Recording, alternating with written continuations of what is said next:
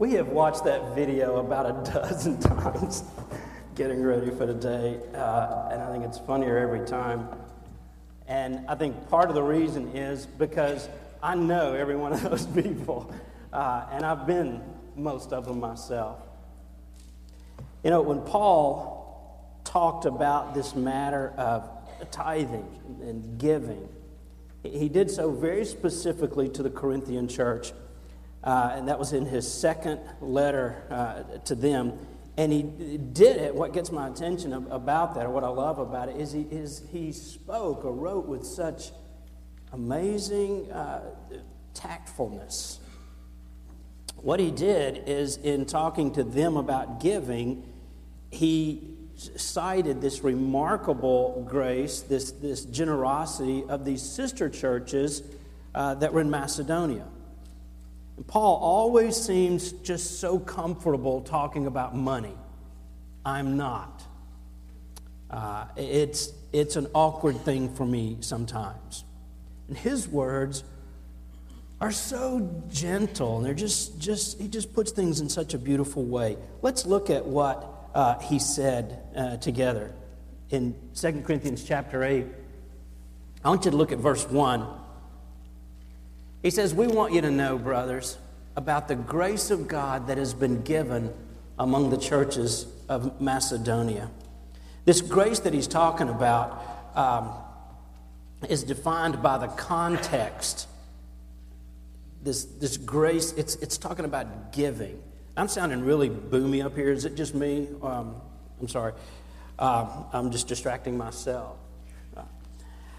When he talks about this giving, it's this inclination of how God's grace has worked in and through their lives, where they just pour out themselves and their resources to God and to others through this act of worship called giving. God's grace has changed them at the core of who they are. And that's really what this section of Scripture is all about. It's about the grace of giving from the beginning to the end, and that's what this message is. In fact, it's all grace. It's just grace. The Greek word for grace occurs 10 times in chapters 8 and 9 of 2 Corinthians. In fact, in just this first 9 verses, you see it 5 times. Verse 1 says this. It speaks of the grace. The word privilege in verse 4 is actually the word grace. Verse 6 says this act of grace. Verse 7 says, so that you may excel in this grace of giving. Verse 9 says, for you know the grace. You know the grace. And I want you to take note of that, because the whole thing rides on this issue, this matter, this idea that it's grace. That's what it is. And you can see that this passage, the rhythm of it, the flow of New Testament giving is always wrapped up in the idea of grace. And this was a shift. This was a change in the way followers of God responded to him. And I think it's just an extremely valuable passage, especially to the serious Christian. If you're just kind of messing around with Christianity and, fading in and out, or checking it out, or experimenting with it, or maybe just a little committed to it, you maybe not get it as much. But if you're serious about your faith, this is an example of what was being done by these churches, specifically in Macedonia, these New Testament churches. And I'm real keen on that, because we always talk about, we need a model, we need a pattern, and we look back at the New Testament church, and we see the way that God has organized the leadership and the foundation of the church, and we think that is so beautiful. It's worked for 2,000 years. I don't know of another organization or corporation that's lasted that long and has been this successful. We think, Lord, we want to do the things the way you kind of set up this rhythm to do things. So in the midst of that, I think their example that I can apply to my life, that we can apply to this life as a church, it's all about the grace of giving. So this message is not a sermon about the amount you ought to give or ways I have figured out during the week to try to manipulate your heart or to make you think about this or to load you down with guilt. I'm just going to pull the covers off grace and say, this is the way God does it. And this is what Paul was talking about when he congratulated this specific church. So it is a sermon about grace, not so much giving from the beginning to the end. As we think about this whole matter of grace and giving, it's grace that God has shown even in the Old Testament, and then how he extended that into the New Testament. His grace in giving among these Macedonians, and then what are those applications for this Corinthian church? They were two different kind of places, not just geographically, but their population. The people who lived in those and worshiped in those places were from two different backgrounds, but they all blend together. Now there's this general kind of a haziness, at least for me, ever since I have been a Christian, about how much people ought to give and how much did they give in the Old Testament. You know, we kind of use that as a reference point. And most people say, well, I think it was 10%. That's probably what it was because that figure's thrown out. And I think a tithe means 10%.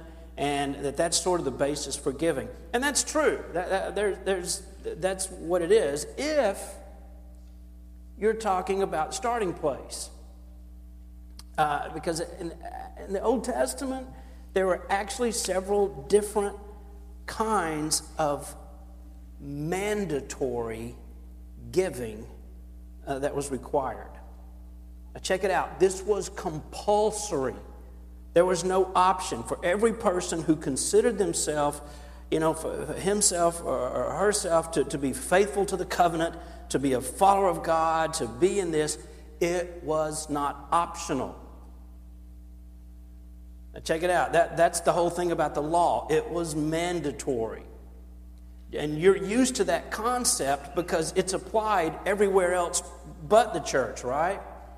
I mean, if I go to work out and they say, oh, you need to pay your dues. And I go, oh, yeah, listen, what are those? What is that? Here, I've got this much. Or if you go to a restaurant and they go, oh, your meal's $40. And you go, you know what? I got 12. I'm going to give you 12. And that's kind of what I can do today. And you do that. We're so used to anywhere else, they're going to say, you don't have a membership here anymore. You don't get to eat here. You want to pay what for your gasoline? That's not how this works. You pay whatever the pump says you pay. That's it. And we kind of get that. A Jew living under the Old Testament law would be fine because that's the way they understood life to work. It was mandatory. That's kind of new to us, and we don't like that. We feel like, you're getting that makes me feel really uncomfortable, and there's something in me, there's something in you that just kind of bows up when it comes to giving. You think, well, it was giving, and I'm not going to haggle with the guy at the gas pump or at the restaurant or the mall, but I will when it comes to this. And it's like, I don't even appreciate you talking about that. Well, let me tell you how this broke down for them, because this is kind of crazy, and maybe you're living under one assumption I just want to tell you this is so huge. First, there was the tithe, and this was called the Lord's tithe or the Levites' tithe. And the reason it was called that was because it went specifically to support the priests and the ministry of the tabernacle and the temple. And it's awkward for me to talk about this particular tithe because I'm a pastor, and that's basically where this money went to. Everybody always talks about, wow, so much of a budget always goes to personnel. Yeah, it kind of does, and it always has. It always has, all the way back to Leviticus 27. Check out the 30th verse. It says there's a stipulation of a tithe of everything from the land. And that is a tenth from everything, the grain, the fruit, whatever it was, belongs to the Lord. It was holy to the Lord, which it's agios, it's to be set apart, it's separated from 10% of their produce, 10% of the gross. All of their animals, all of that, 10% is required. Again, keep in mind, this is not optional. They had to do this. Everybody grew up knowing that. In fact, it was so ingrained in the culture that if someone did not comply, and they're said to be living under this covenant, but they don't give, they were considered to be disobeying the law and robbing God. That's how big a deal. It was elevated to that. We often hear, whenever I talk about giving or think about it, we look at the blessings that are associated with Malachi chapter 3, verse 10. And most of us are familiar with that, and God says what he'll do. But we rarely hear the preface to that in verse 8. Malachi is saying, he says this, will a man rob God? Yet you robbed me. God says, you're stealing from me. I caught you stealing. And the Israelis said, God, how did we steal from, we're not robbing. How did we rob from you? And this is what the Bible says in that verse. He said, God says, in tithes and offerings. It says, when you don't give, you're stealing my money. You're stealing my resources. If a person avoided this compulsory thing, they were considered to be robbing from God himself in that beginning 10%. Now you think, okay, I get that, and I understand. And, when I first became a believer and I was riding in a car with a friend of mine, and I didn't know about this thing of giving. It was a brand new concept to me, and I had seen people do it, and I'd begun to visit churches, and I saw them pass the plate, and I thought, oh, cool, lunch money. I thought, no, that's not the way you're not supposed to do that. I go, oh, well, how does it work? He goes, you put something in. I go, whoa, no kidding? Yeah, he said, yeah, no kidding. I thought, okay, it's kind of like going to a concert. I thought, okay, I'll pay a ticket for a concert. I guess this was sort of the same thing, and I'll put some in each time to sort of pay for the deal. He said, no, that's really not either. And I asked him, I said, how much do you give? How do I know? Is it 10%? Because I've heard that. He goes, well, that's what they gave under the Old Testament law. He said they gave that in a compulsory way because they had to. He said, I figure I'm a New Testament Christian. I'm under grace. I should give whatever the Lord leads me. I said, so can you tell me, is that like private, like your taxes or something? He goes, no. He said, I'll tell you, I've never gotten down to 10% because I think I'm under grace. I should be able to give more than somebody under law. We just rode in the car real quietly. I had to think about that. Now, what I didn't know, and maybe what he didn't even know at that time, is not only is there this 10% tithe, there's a second tithe. You may want to get up and just walk out right now before I tell you this. There is a second tithe. It's called the festival tithe. And it's found in Deuteronomy chapter 12 in verses 10 and 11. It specifies that when they get to the land, he says, when you cross over and you're in Jordan and you settle in the land, that the Lord your God, he's giving you this land. It's going to be your inheritance. I'm just going to give this to you. He said, I'm going to give you rest from all your enemies. Nobody's going to bother you anymore. You're going to live in safety. And then to this place that God will choose as a dwelling for his name's sake, you are to bring everything that I command you. Your burnt offerings, your sacrifices, your tithes, that is, your tenth, that 10%, and then these special gifts, and all of the choice possessions that you have vowed to the Lord. Check, check, check. This festival tithe was to be used for religious celebrations. Now, I was trying to think of what was equivalent to that. Maybe like if we have a Christmas musical.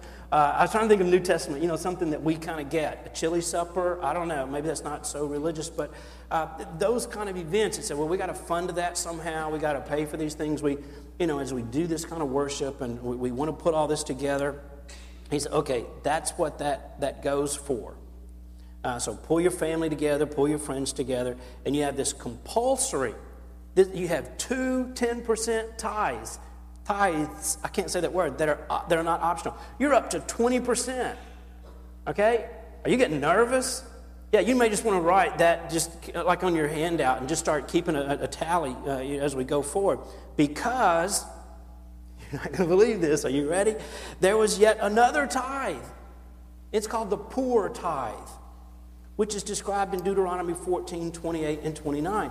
He says, at the end of every 3 years, bring all the tithes of that year's produce and store it in your town, so that the Levites, and those were the pastors, the spiritual leaders, and the elders in the town. And I think of this as sort of like our food pantry, our clothes closet, or the funds that we set aside for benevolence, and we try to make sure that gets to the right places. There's a team of people here that help us to do that and work on that. He says, store these things up so that the people who don't have anything, the version I have calls them aliens. I'm trying to see what the version that we've got up here, it says those who are kind of not from around here and they don't have that, the widows, the orphans, so that everybody in the town would at least have something to eat. And they'll be satisfied, so that the Lord your God may bless you because of the work of your hands. He said, you do this, and God's going to bless you for doing this. So what he's saying, where this comes, is that every 3 years there's a 10% tithe for helping people who are in poverty, which breaks down to about, let's say, 3% a year on average.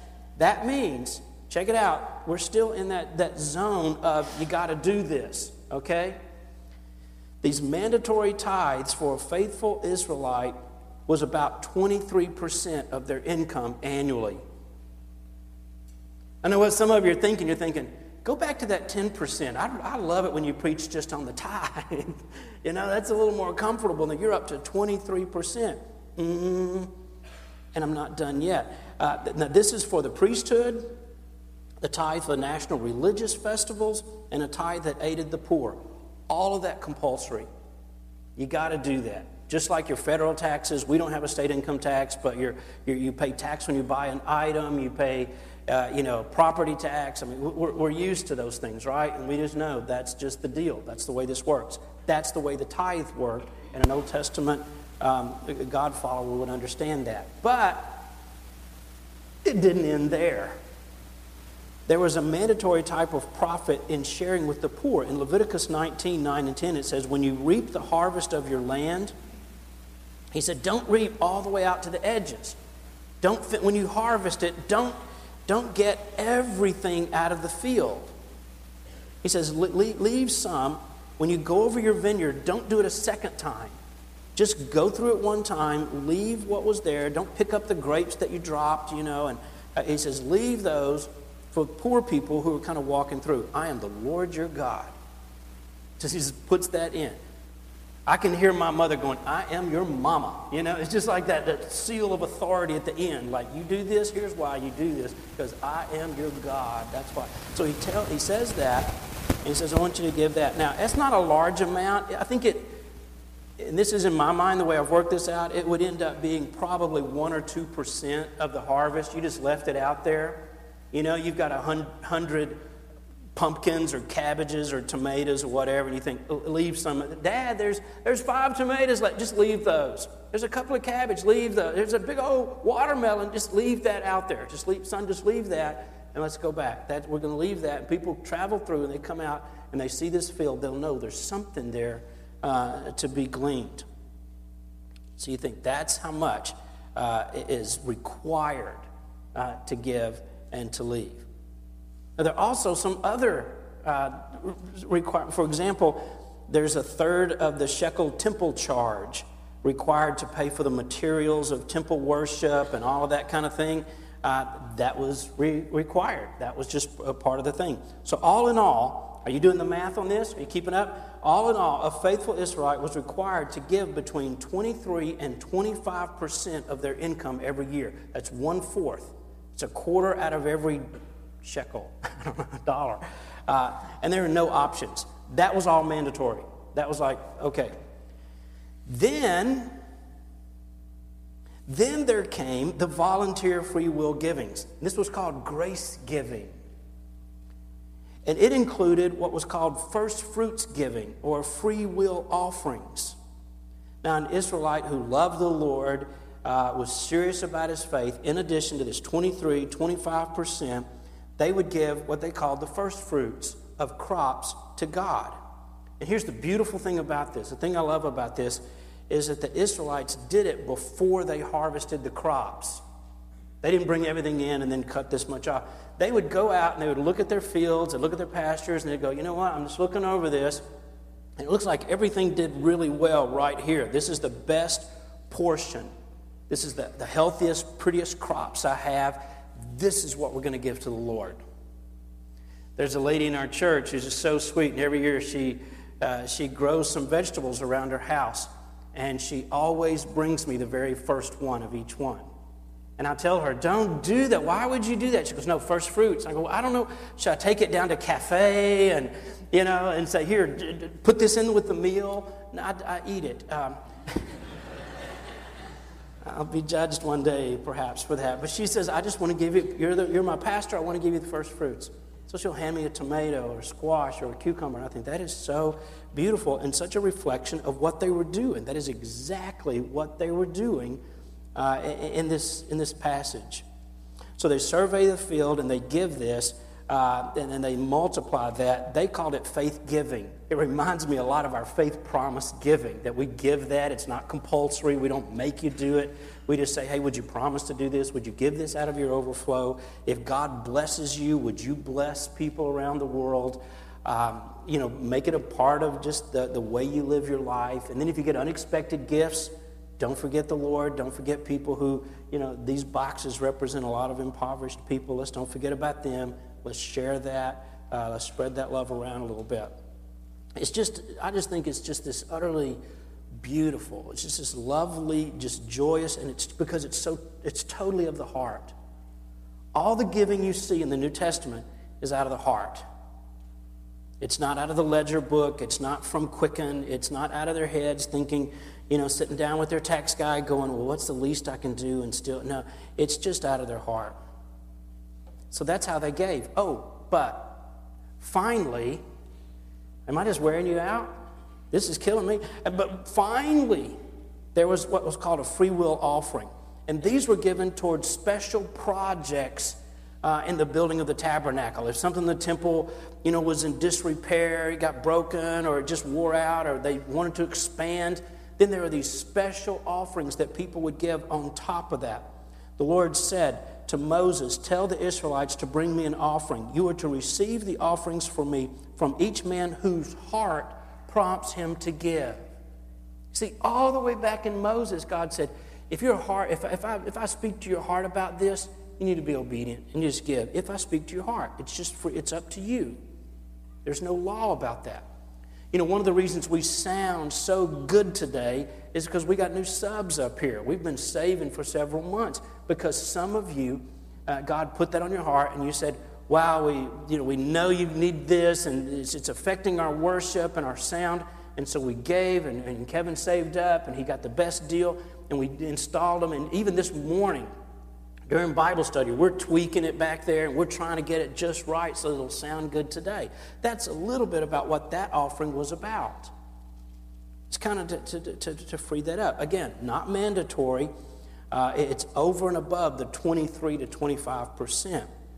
So the ideal in the Old Testament was grace giving. Even in Old Testament, whether it was mandatory, whether it was voluntary, it came out of the heart.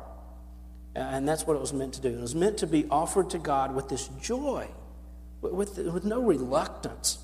Now you can imagine an Israelite in the Old Testament. If he's committed already 23, 25%, you take that 23%, you add another 5%, you're at 27%. And so now some of these people with these special gifts, they're giving a normal year, nothing special, they're giving 30 to 40% of their income year in and year out back to the Lord. 30 to 40%, and that's normal. How's that 10 sounding to you? God's grace in giving was reflected in this New Testament Macedonian church. They're in the age of grace. We're in the age of grace. And Paul, when he's talking to the Corinthians, because we don't know if they were kind of stingy, but they weren't real generous either. They weren't really giving. So he just real subtly mentions, hey, did you see what these guys down the road are doing in the Macedonian church? Wow. And that motivated the Corinthians. In verse 1 and 2, going back to that, he said, and now, brothers, we want you to know about the grace of God that's been given among the churches of Macedonia. Out of the most severe trial, out of this affliction, this time of testing, they're under it. There's this abundance of joy and their extreme poverty. It overflowed in a wealth of generosity. They were just so generous on their part. And I love this because the Macedonians were so poor. In fact, the word that's used for poor here is a real interesting word in the original language. It means deep. I'm trying to think of the thing that submerges under the ocean that goes down real far. Is that called a bathysphere? Those of you are like oceany people, do you know about that? It's the thing that can go around really, really deep, you know. But this word is bathos, and that's where we get that from. And it means deep poverty. It means going all the way down to the bottom. Now, I've slept in places several times in several, locations that just had dirt floors. And that's what this is talking about. It's getting all the way down as far as you can go. My mom used to say those folks were dirt poor. See, I thought we were poor, and we would help these other people out, and she'd take pies and stuff over to them, and I thought, are you giving away our food? How can you, we're poor. And she goes, no, they're dirt poor. I remember fishing with my granddad and hunting with him, and they would hunt like real things, and they would give us these little like 410s, and we would shoot squirrels. And I can remember this. I remember holding those squirrels up and saying, hey, Grandpa, look, I got these squirrels, and I shot these, and we're going to dress these out. He goes, no, son, that's poor people food. I thought, oh, okay. We were so high. We didn't eat squirrel. We were just above that sort of thing. We didn't eat possum. They were nasty. We didn't eat those. We were kind of uppity. There were certain fish. We would catch these bottom fish, and they were just, and I can remember my grandpa, who was a commercial fisherman, he would give those away. He would sell these, and he would give those away to people who would come up to where he was selling them out of the back of his truck, because that was poor people food. Those were Macedonians. That were these kind of folks. He said, they're dirt poor. They're at the bottom. Now, most of us who are modern suburbanites, it's a stretch to think about what dirt poor really means, especially in an ancient culture. I mean, they were the poorest of the poor way back when even poor people didn't have something invented for them to use. When it came to credit cards, the Macedonians always left them at home. They always went without them. They didn't have any cards. They didn't have wardrobes. They didn't have vacations. They didn't even have TV. Our prisoners and our poor people have television. They didn't have that. I can't describe how it would be to be this far down. They were the poorest of the poor. And somehow they were also under this severe trial. So they're dead broke, and they're living in this culture. They have become followers of Christ. The people around them don't like that. So they bully them, they pick on them. There's always this pressure, this grinding poverty, and now this crushing persecution. And it's just making life impossible. Can you imagine how frustrating and discouraging and defeating that would be? But Paul says, out of that impossible situation, these impossible people did the most impossible thing. In verse 2, he said this, their overflowing joy and their extreme poverty crashed, welled up together to produce rich generosity. You may be thinking what I'm thinking, and that's just that this is an incredible statement. Their overflowing joy and their extreme poverty bump up against each other, and out of that comes generosity. They just give. This poorest of the poor people in this parched existence, in these little churches that don't have anything, but they just gush forth with the joy of giving. That, friends, is the grace of God. The only thing you can say about that, the way you can explain that is to say, okay, I'm starting to get grace. I'm starting to understand it. Paul expands on that in the next couple of verses. In verse 3 and 4, he says, I just want to testify. I just want to tell you guys what's going on with them. They gave as much as they were able to, and then somehow they gave even beyond their ability. He says, entirely on their own, they urgently pleaded with us. They're begging us for the privilege of sharing in this service, for the favor of taking part in the relief of the saints. When we want to give, let us give. You just kind of want to skip over them and say, hey, you guys, you're okay. We're going to take one offering. You just kind of sit here and we'll be done in just a minute. They go, no. Oh, no, we brought something. We got something. No, you don't. No, we want to. Please let us give too. Please don't leave us out. We don't want to be just the ones getting out. Come on. We took up a collection. It's not much, but we've got something. A couple of weeks ago at Carm, we were, some folks from here were doing a worship service. We were there last Sunday night as a church. And by the way, we saw a young man pray to receive Christ. We saw several other decisions. I loved watching you pray over and minister to people. God bless you. That was so good. Our band and Glenn, you guys just did awesome in just presenting truth and love to people. The week before that, they were showing a picture of this little baby in Haiti who's just been burned real badly. We just pray for him all the time and call him Burn Baby. They took up a collection of over $200. And last Sunday night, we had the joy of saying, hey, this is what's happening in that situation. And they all started clapping. You were there, right? Some of you were there, and they started clapping. And this lady came up and said, I just been wondering about that little baby, and I just want, and we gave to that little baby. And I thought, oh my goodness, you're living in a homeless shelter. But they gave. Don't you love that? That was Macedonia. They were giving literally contrary to their ability to be able to give.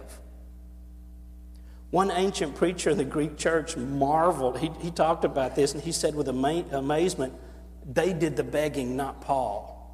Instead of Paul going around and saying, okay, you see a number, because everybody's got televisions, you see the number on the bottom of your TV, call that, you can give something. I saw one of these TV evangelists saying, I picture this little lady and she's going to buy her groceries. You need to send that grocery money. And I thought, seriously? You're telling some little old lady out there to send her grocery money to you? And you're so rich. Anyway, what he's doing is turned this around completely. And he's saying, we didn't ask them. They were begging us. They're coming up to Paul going, excuse me, Paul, you got a minute? Can we give? No, really, you guys just take care of, you're having such a hard time. I know, but we want to give. If that's okay, please let us give. And they're begging to do this because of the grace they considered it an honor to be a part of that. Now, what's the root? Where do you get that kind of action? Well, we've mentioned grace, but I think the answer is real explicit in verse 5. It says, and they did not do as we expected, but they gave themselves, here it is, first to the Lord and then to us. First to the Lord, and then by the will of the Lord, they gave themselves to us. The grace of God had come not only, I think we're all used to the fact that grace came on my life. What's happened is that grace came into their lives, and now it's coming out of their lives. You see, it doesn't just grace cover us. Grace leaks down into our souls and our personalities and who we are, even to our pocketbooks and our wallets. We become people of grace. It's not dictated by ability anymore. It has nothing to do with being well off or not being well off. It's giving that's viewed as a privilege. They're enthusiastic about it. The grace of God has come into their lives, and now they care. When you're looking at something like that, something that's so awesome, I think, well, God, what is the lesson for me that these people would do that? And I think it's this. It won't do you any good to give your possessions unless you have first given yourself to the Lord. If you're giving and you don't care anything about God, you don't care anything about this church or this ministry, you're throwing your money away. You're just wasting your money. Now, I just tell you that, okay? I've had people, as a pastor, I've had people say, well, I'm going to do this, I'm going to do that. And I've had somebody sit down with me and say, if you don't do things this way, then I'm not going to give. And I go, well, that's between you and God. I can't tell you. Well, and I tell you what, there's other people who feel this way, and they're going to follow me. And of course, some of you know me, think, and I just kind of bow up and said, you know what? You probably need to keep your money in your pocket. I don't want to be a part of that. Don't bully God or the church. God's not going to bless that, and He wouldn't bless me if I took part in that. thank you, but just don't do it. Don't do it. When you give without giving yourself to God and out of some other motivation, some pretty unpleasant things begin to surface. External giving without God involved in it, you know what? That just builds religious pride. That's all that does. Giving things instead of ourselves can easily become your religion. And you can you define yourself like the guy in the video, and you never turn to Christ. So it needs to be said that if you've not given your life to Christ, please don't give your money. God doesn't need your money. He needs you. He wants you. And that's what this story is about. Now, these implications were for these Corinthians that he's trying to motivate, and I think it's for us too. It says, so he urged Titus, since he had earlier made a beginning, to bring also to completion this act of grace on your part. For just as you excel in everything, in faith, speech, knowledge, complete earnestness, your love for us, see that you also excel in this grace of giving. Paul said, don't skip that. He said, you're doing all these other things, you're volunteering, don't forget to give. That's a big part of this. He wants them to come to maturity. He wants them to be complete. He says, I see these gifts all over the place, and I see all these things. Don't forget about giving. There is no way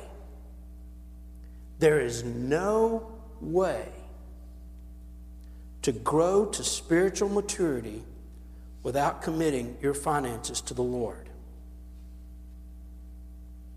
Let me say that again. There is no way to grow to spiritual maturity without committing your finances to the Lord. You can play the games, you can trick yourself, you can do all that.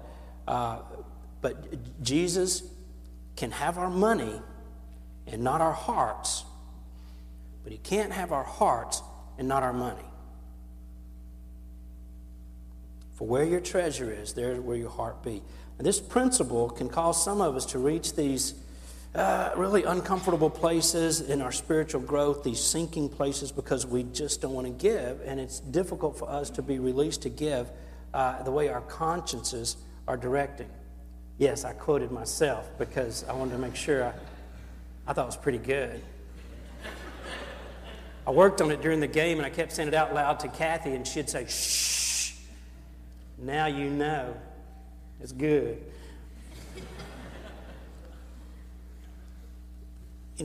Paul is, I want you to see his attitude in verse 8. He says, I'm not commanding you. He says, I'm not standing up here as your pastor. I'm not just telling you to do that.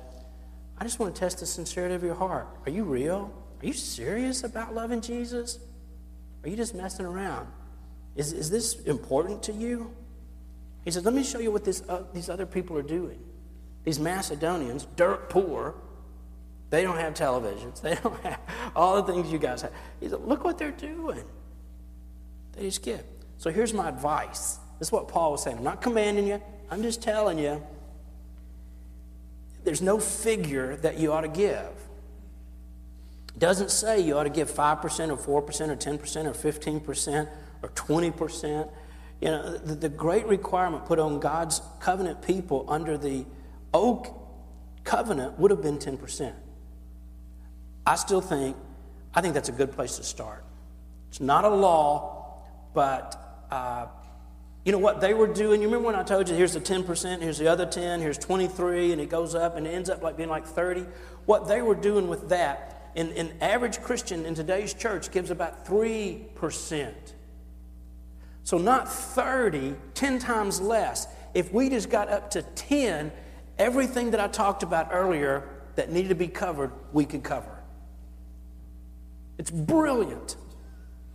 Christians control about a half to 2/3 of the money in America. And they're hoarding it, and it's locked up, and the church is crippled. There will come a day, I said this during the missions conference, and I'll say it again, there will come a day when the Christians of Africa and the Christians of China will send missionaries to the U.S.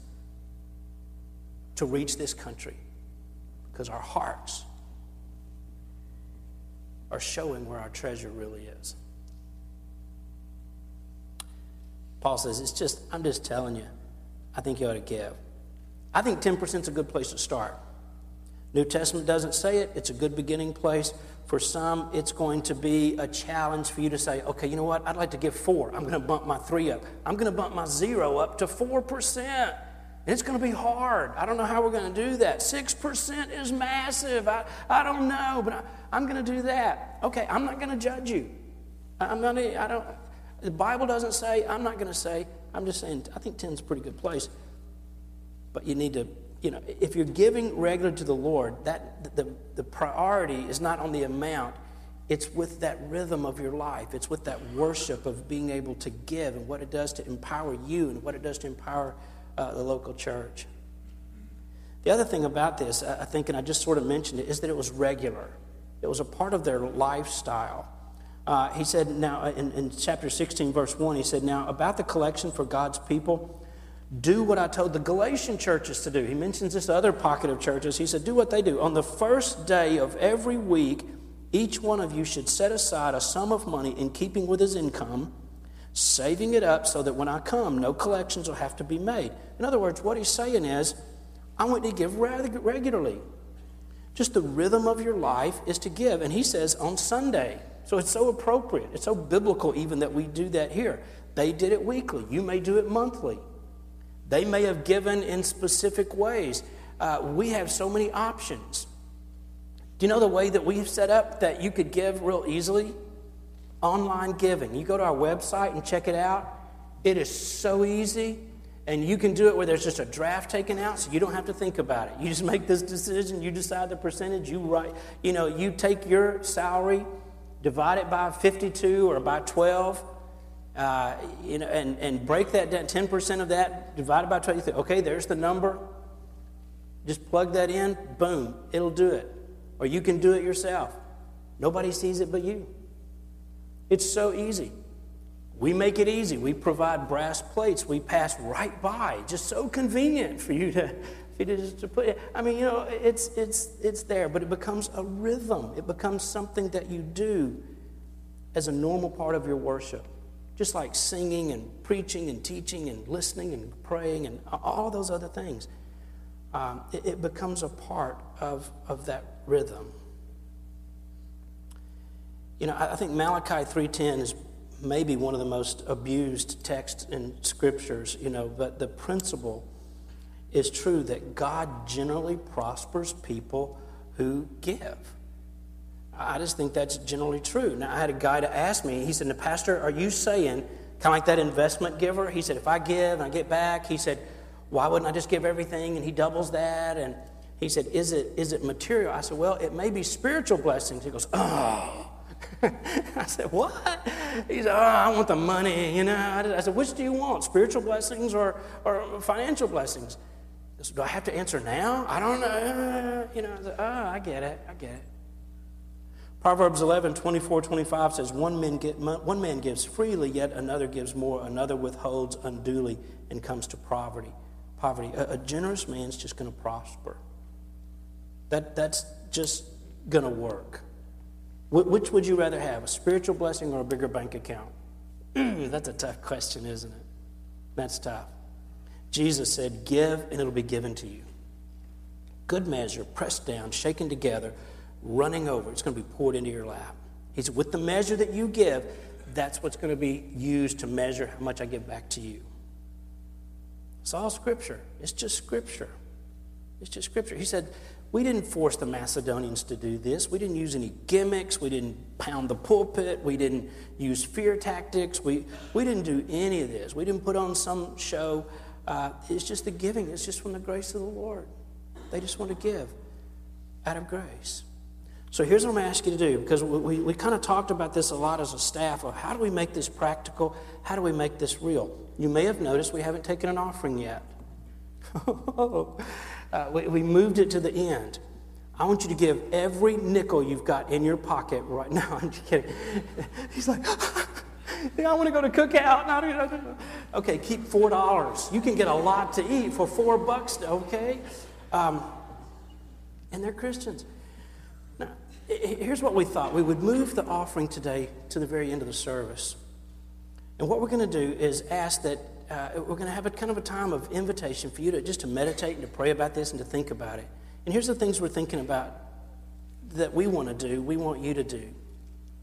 You know how we do faith promise and we just think, God, I need you to tell me what you want me to give, and I'm going to do that. I'm going to go ahead and promise you that's what I'm going to do, and I'm going to begin to do that on a regular way.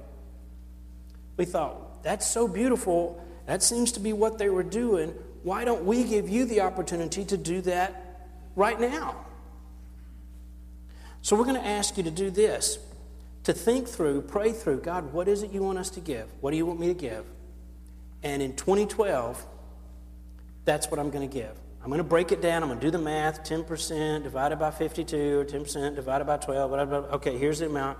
God, I'm going to give that. I'm just going to do it. I'm just going to test you. Do it for 3 months. Do it for 6 months. I've made this guarantee ever since I've been pastor here. The very first month that I became pastor, I said this: if you give to the Lord out of a sincere heart and then you regret it 3 months later, we'll give you your money back. Now, the finance committee said, don't say that anymore. Please don't keep telling people that. I said, well, this is either real or it's not. I said, I have never regretted. I've been giving the Lord for a long, long time. I said, He blesses me way more than I could ever. I said, I've never regretted it. I don't think I could ever go back to being selfish and keeping it for myself. I want everybody to know I have so much confidence in that. We'll just throw that out there. Here's what we're going to ask you to do. Next week, would you tithe? You may not be prepared today. I know a lot of people don't carry checks anymore. Just toss your credit card in the plate. We will take out. I said, what if we just did that and said, we'll bring them back next week. We'll give it back to you. We will pray through and think what is appropriate, and we'll just go ahead and charge that. Then we just sat for a moment and thought about how that, so we know you're not ready, maybe so much today, but how about next week? Would you take a week and next week say, you know what, I'm going to bring a tithe. I'm just going to do it. And next week, we're going to take up the offering and just see what God, you figure it any way you want to figure. There's no law, there's no way to check. It's up to you. Just divide it by 10, come up with a number, and next week, would you just give that? Think about the online giving. Maybe you want to do it that way. That's the way we've switched to. We kind of like it. Next Sunday, we give the first. We give the best offering to the Lord. And I love the gentleness, and I hope the sweetness of how the Apostle Paul used that example to motivate people would motivate us as well. It's funny, 2 days ago I saw a tweet from Andy Stanley, and I thought this was so good. I wanted to throw it out to you. Check this out. In a minute. First, let me think about it. He said this: hey, church people, how many dollars does God have to put in your hands before His church gets one of them? Let's pray. We're going to have a moment of invitation, and then we'll continue to worship and we'll give. Father, thank you for today and for your grace and your love. You have overwhelmed us with how generous you've been. I've been so broke so many times, particularly, and Father, I want our students to hear this. I want college students and middle school students. I'm not after the money that they get from mowing yards or babysitting from some of these high schoolers. I don't want that. But I think you want them to begin to build into their life this act of worship, this grace where they give.